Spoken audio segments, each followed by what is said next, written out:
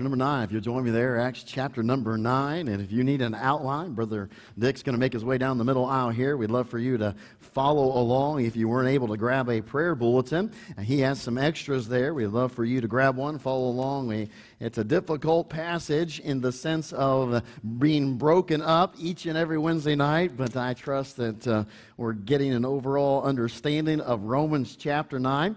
And there on your outline, you'll see we'll go all the way back in the sense of looking at and understanding what we've seen presented to us by Paul and the Holy Spirit back in verse number 4 and following.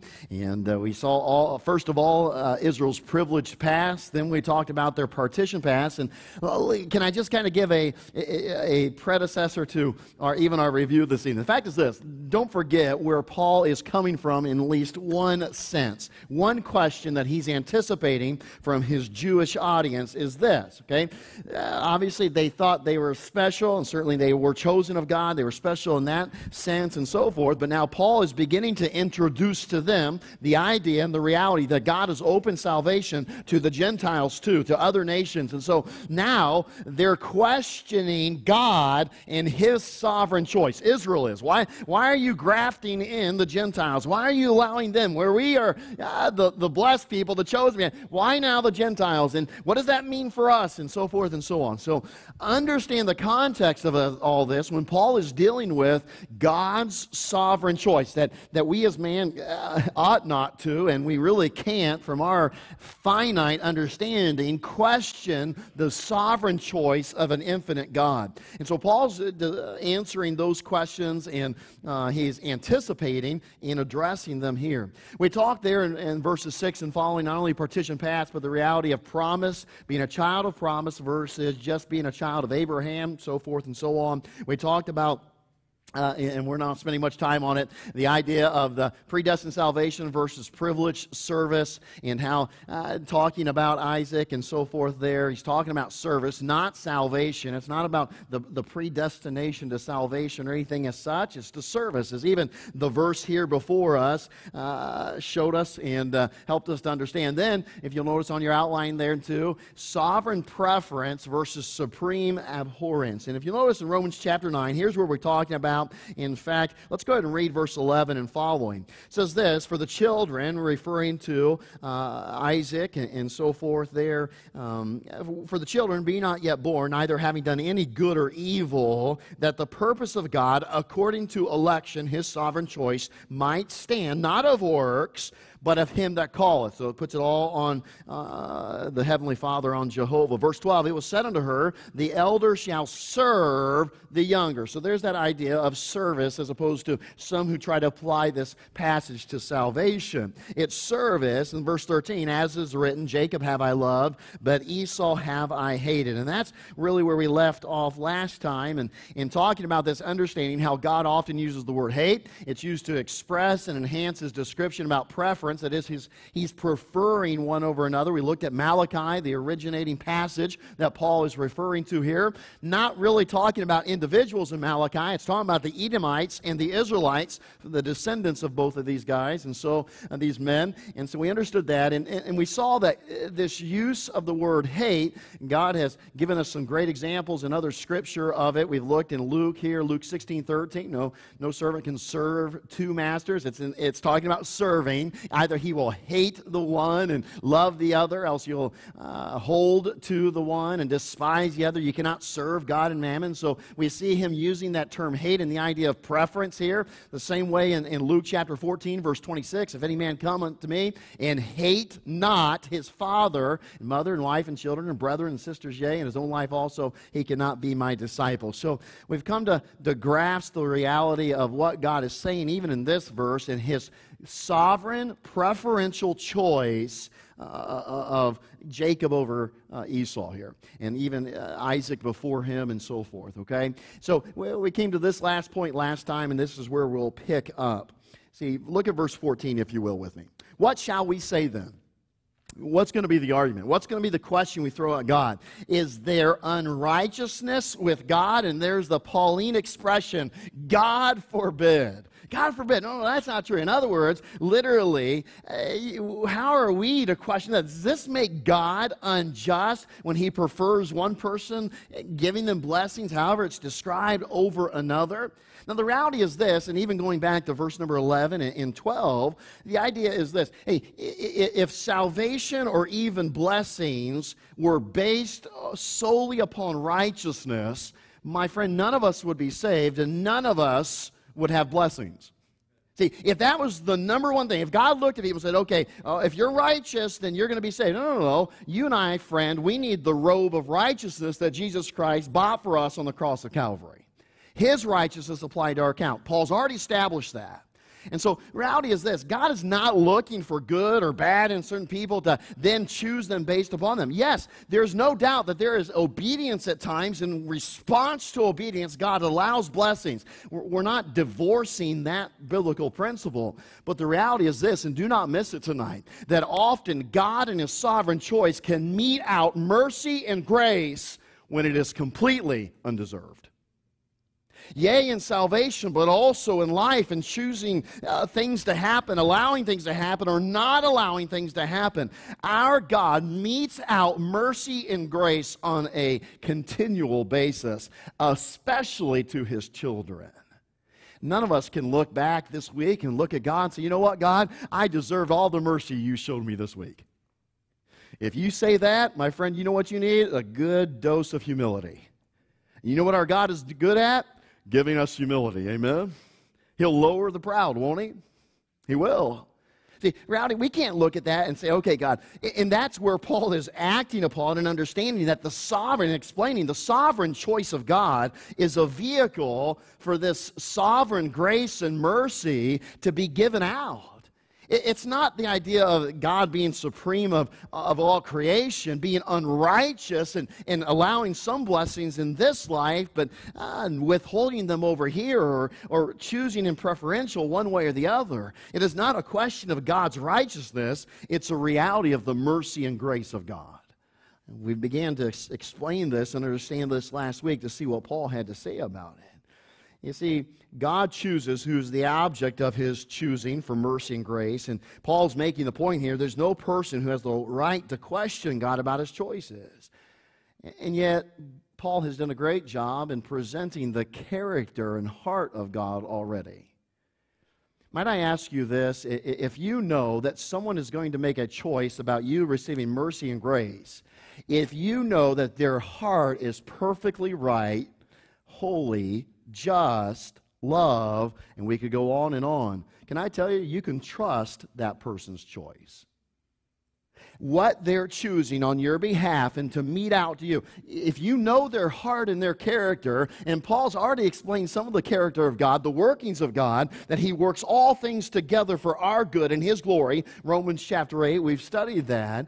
If we can trust that, then my friend, we can trust God's sovereign choices. At times to mete out grace in your life, at times to mete out mercy, and other times he may choose, no, that's not this time. But we can trust him. We can trust him. And Paul's speaking to the Israelites who are now questioning everything about their God and questioning about the sovereign choice of God and allowing the Gentiles now into salvation and such and so forth. Notice it. Let's look at verse 15 again. We just got into it, read it. That's about all we did last week. Notice it. For he saith to Moses, I will have mercy on whom I will have mercy, and will have compassion on whom I will have compassion. Now, this is a great quote from the Old Testament. Paul's quoting a verse from the Old Testament in which God himself asserts his right to make sovereign choices when it comes to his grace and his mercy extended to his creation. Turn with me, if you will. Hold your spot. Exodus chapter 33. Exodus chapter 33. I enjoy, and this is why it sometimes takes us so long to get through books. Whenever someone in the New Testament quotes the Old Testament, I want to know the whole story. I want to know the context. I want to know what's going on and why it was said there in that particular situation. So let's look at Exodus chapter 33. As you do, let me give you a little reminder or bring you up to speed where we find ourselves at this point in Israel's history. It is a very dark day in Israel's history.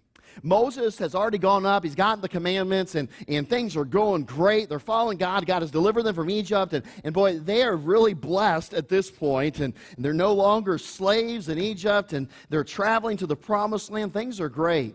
But things have now gone south, haven't they? As Moses comes down off the mountain, he's been given the 10 Commandments, the law, he's returned, and what does he find? There's Israel having given themselves to the idol, the golden calf.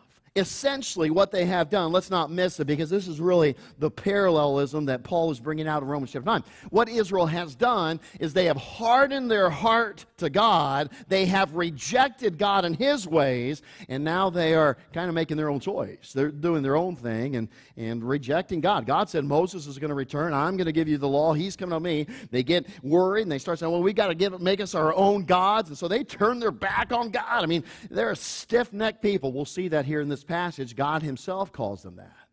So this is a terrible occurrence in their history. Moses returns. He breaks the 10 Commandments, those stone tablets. He comes out. He metes out judgment and punishment upon the people. We'll speak of it here in a moment. And subsequently, then, he in turn goes before God to intercede on the behalf of Israel. Why does he have to do that? Well, frankly, because God's wrath is pretty hot against Israel. He's ready to let it kind of flow out on them in many ways. And frankly, they deserve to be consumed. They deserved it. I couldn't help it as studying this message, even thinking about here on the platform a moment ago. The Bible verse that says this, it is of the Lord's mercies that we are not consumed. It is of the Lord's mercy that we are not consumed. And so it was with Israel. Look with me at chapter 33, verse 5. Notice it. For the Lord had said unto Moses, say unto the children of Israel, ye are a stiff-necked people. We could really just throw in there a hard-hearted people. I will come up into the midst of thee in a moment and consume thee. Therefore, now put off thine ornaments from thee, that I may know what to do unto thee. Now listen, hey, can I just make it a little parallel? And some of us bringing flashback to our childhood. Did you ever have a mom or dad that tell you, go to your room, I'll deal with you in a moment? Woo! That's here it is for Israel. You know, and they're like, I should consume you. Now put your arm on this, I'll decide what I'm going to do with you. That was the worst as a kid, wasn't it?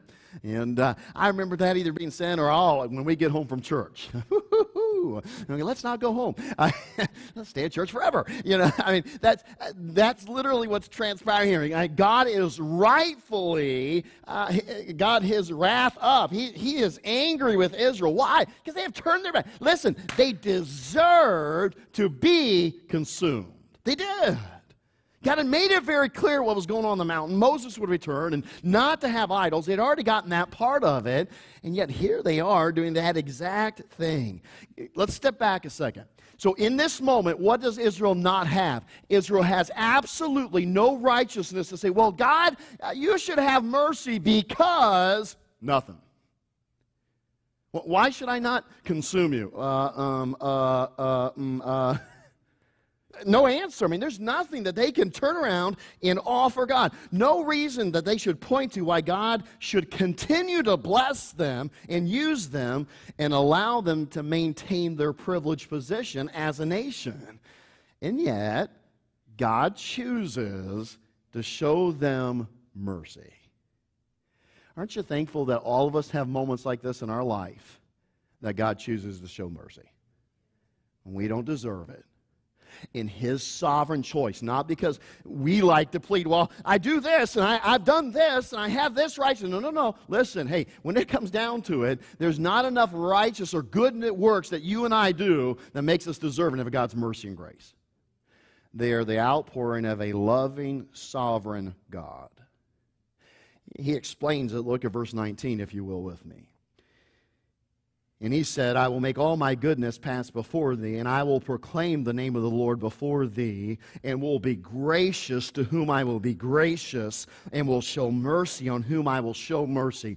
That is the verse that Paul is quoting, obviously there in Romans chapter 9. We'll see here in a moment, he is specifically talking to Moses, but it is a principle he is applying to Israel. He says, listen, I should consume them. I should just leave them right here or consume them.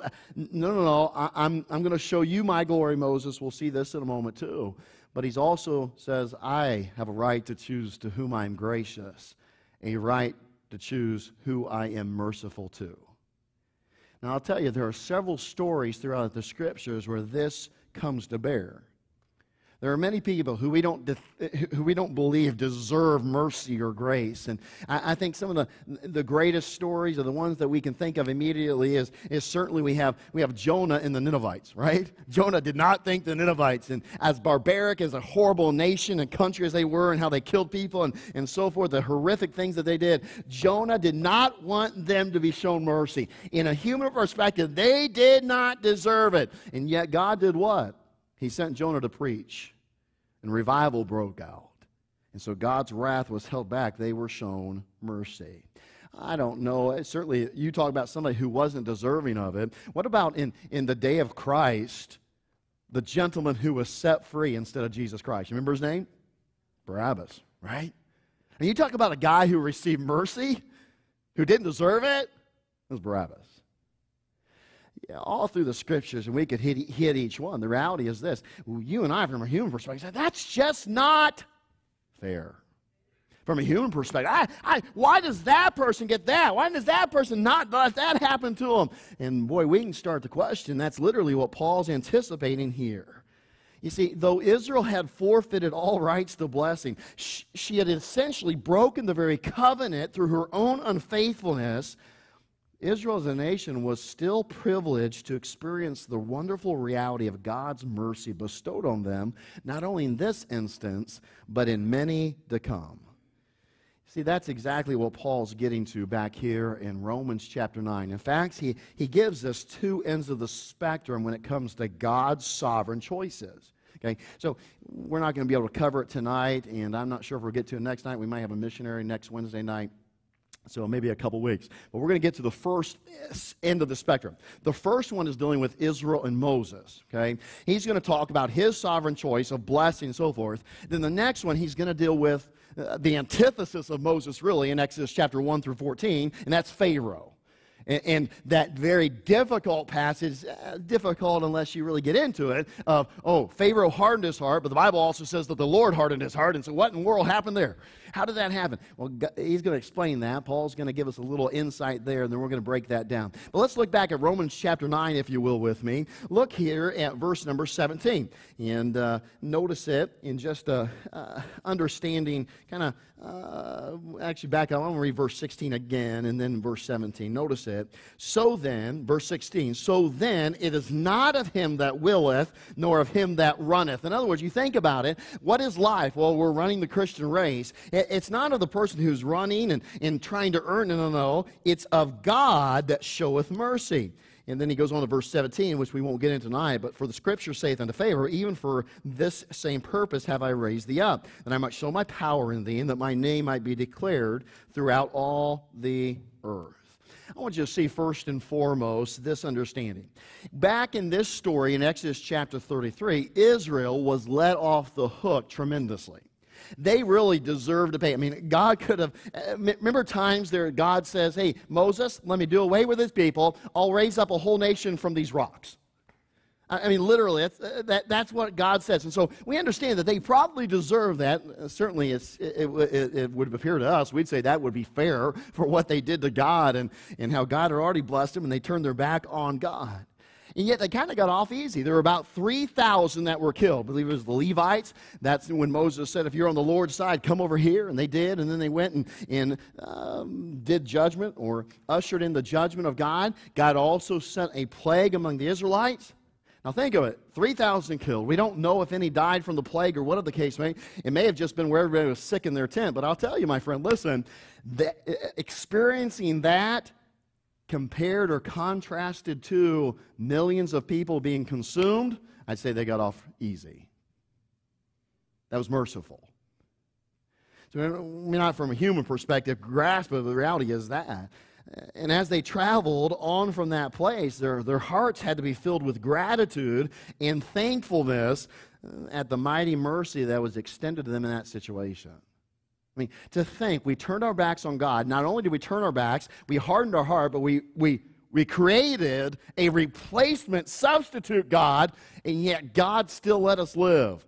Boy, we have been blessed today. It isn't just about Israel. It's in your life and in my life. The fact is this. You think with me for just a moment. Think about a time where you committed a sin. You did something. You knew it. Certainly God knew it. And in that particular situation, the fact is that the consequences of that sin, now listen, could have been so much worse in your life. Let me just give you a silly illustration. You ever catch yourself going down the road and you start thinking about something else and you glance at your speedometer and it says 78 or something? Speed limit says 50-something? And what do? You slam on, or maybe you don't, or you should. Amen. Okay. But you kind of look around and say, oh, boy, I sure am glad there wasn't a policeman there. Okay, so we think in terms of this. Can I tell you, here's the reality, okay? Wouldn't you hate it if there was a policeman everywhere you went, everywhere you drove? Some of you? I hope you wouldn't, but anyway, wouldn't you? If they saw everything, be like, oh man, I have to do right all the time. Well, by the way, that's a good way to live life, by the way, okay? But reality is, that'd be terrible. Hey, listen, God's everywhere, right?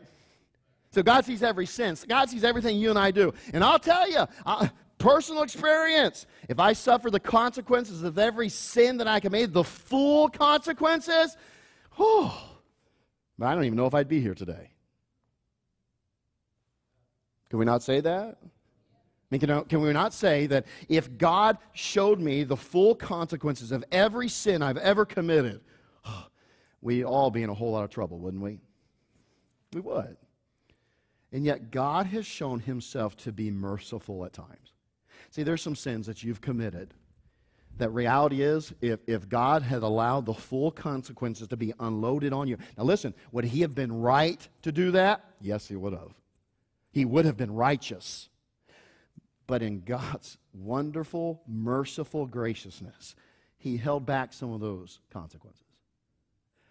Well, why does God get to choose in your life when you did that sin, not all the full consequences, but in this person's life over here, they did the same sin, and boy, the consequences just exploded, because there's been some times that you and I have looked at someone else, and they committed a similar sin that we may have in the past, and boy, their life fell apart, consequences were galore, or vice versa. And my friend, you know what we need to do in those instances? Fall to our knees and praise God above.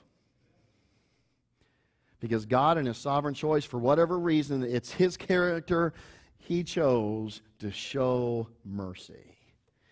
I sure am thankful that in the instance of Israel, God's mercy interceded on their behalf. He decided to show mercy to them. And I sure am thankful he does the same for you and I know we've experienced it. We made this statement here concluding, our sovereign God is certainly worthy of praise for his continuing and abundant mercy on display in his faithful pardoning of his children. That's you and I today. As we are his children, as we are believers, we ought to give him praise daily. That at times he shows us mercy. When we deserve so much more consequences, when we deserve the full weight of our sin and iniquity, he still shows mercy. If you're in Exodus 33, I should have told you to stay there, but look with me at verse 13. Notice this. There's one other thing that transpired here. Again, we're on this end of the spectrum. God is showing grace and mercy. He's choosing to bestow it to those who don't really deserve it. Look at verse 13. This is Moses speaking. And now therefore I pray thee, if I have found grace in thy sight, show me now thy way, that I may know thee, that I may find grace in thy sight, and consider that this nation is thy people. So Moses is going before God, not only on behalf of the nation, but also himself. Now look at verse 18. He said, I beseech thee, show me thy glory. Now, Moses makes two astounding requests here. First, he says, God, I want you to continue with us. Don't take your presence away. I know Israel does not deserve for you to be God and to go with us to the promise, even to allow them to exist still. But God, I don't want to keep going if you're not with me. Look at verse 14. Notice how he put it. He said, my presence will go with thee, and I will give thee rest. That's amazing. That's God's response to Moses. Moses, hey, God, don't leave us. Don't take your presence away. Stay with us. And God mercifully grants his request. Moses didn't deserve it. The people didn't deserve it. But God showed great mercy and grace in granting his request. But it gets better, doesn't it? Moses then, and this is amazing to me, after the sin of Israel, Moses goes on to boldly request that God show him his glory. And God responds in verses 19 through 23, where that verse is about it. It was an amazing, and we see it in our outline here, why Moses? Well, Moses was full of faith. Okay, granted that sometimes grace is given because of faith. And the fact is, Moses did not deserve such a privileged opportunity to see the glory of God. But you know what God showed in that moment? Well, he fulfilled what he said in verse 19. I will be gracious to whom I will be gracious. He showed grace. Now you think about it. Look at verse 17. This is the only explanation of why it happened that we have before us. The Lord said unto Moses, I will do this thing also that thou hast spoken, for thou hast found, what's the next word? Grace. Thou hast found grace in my sight, and I know thee by name. Let me ask you this evening, does God know you by name? Sure he does.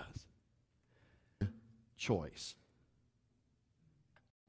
It's his sovereign choice. And sometimes we look at these believers in our own lives and we think, well, I'm just so strong of faith, I deserve God's mercy and grace. My friend, I don't care how much faith you have, you don't deserve God's grace. But God may in his sovereignty choose to say, okay, for by grace are you saved through faith. He may choose to connect that, and that's his sovereign choice. We could argue, we could keep going, well, Moses was shown grace because, hey, can I tell you, listen to me, the Bible says this, the rain falls on the just and the unjust.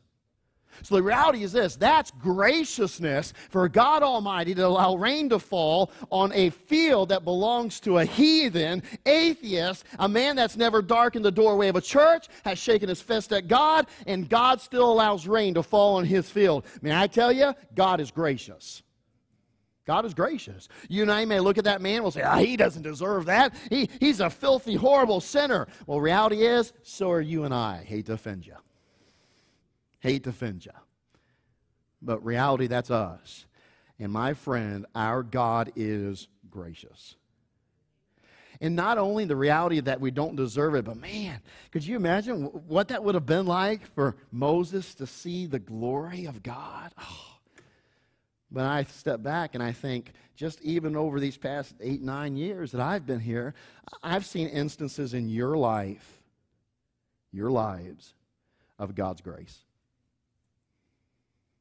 Instances in my life of God's grace. And I sure am thankful that there is a God in heaven who continually, by his sovereign choice, metes out mercy and metes out grace. Your life and in mine. What Paul is getting at and continuing to remind us is that you and I cannot question God's sovereign display of grace and mercy to some. We cannot gripe and moan and complain. We cannot cast disparaging remarks and light upon the character of God. In reality, the only right response is to praise God. Why? Because the Bible tells us his ways are far above our ways. His thoughts far above our thoughts. And with that being the case, I sure am glad we have a God in heaven who sits on the throne of heaven who can be trusted. Future weeks, we'll get into the next part. I appreciate your attendance this evening. I trust you and I will go in these truths and live them out and be thankful for our God. Brother Cliff, you'll bring those prayer requests.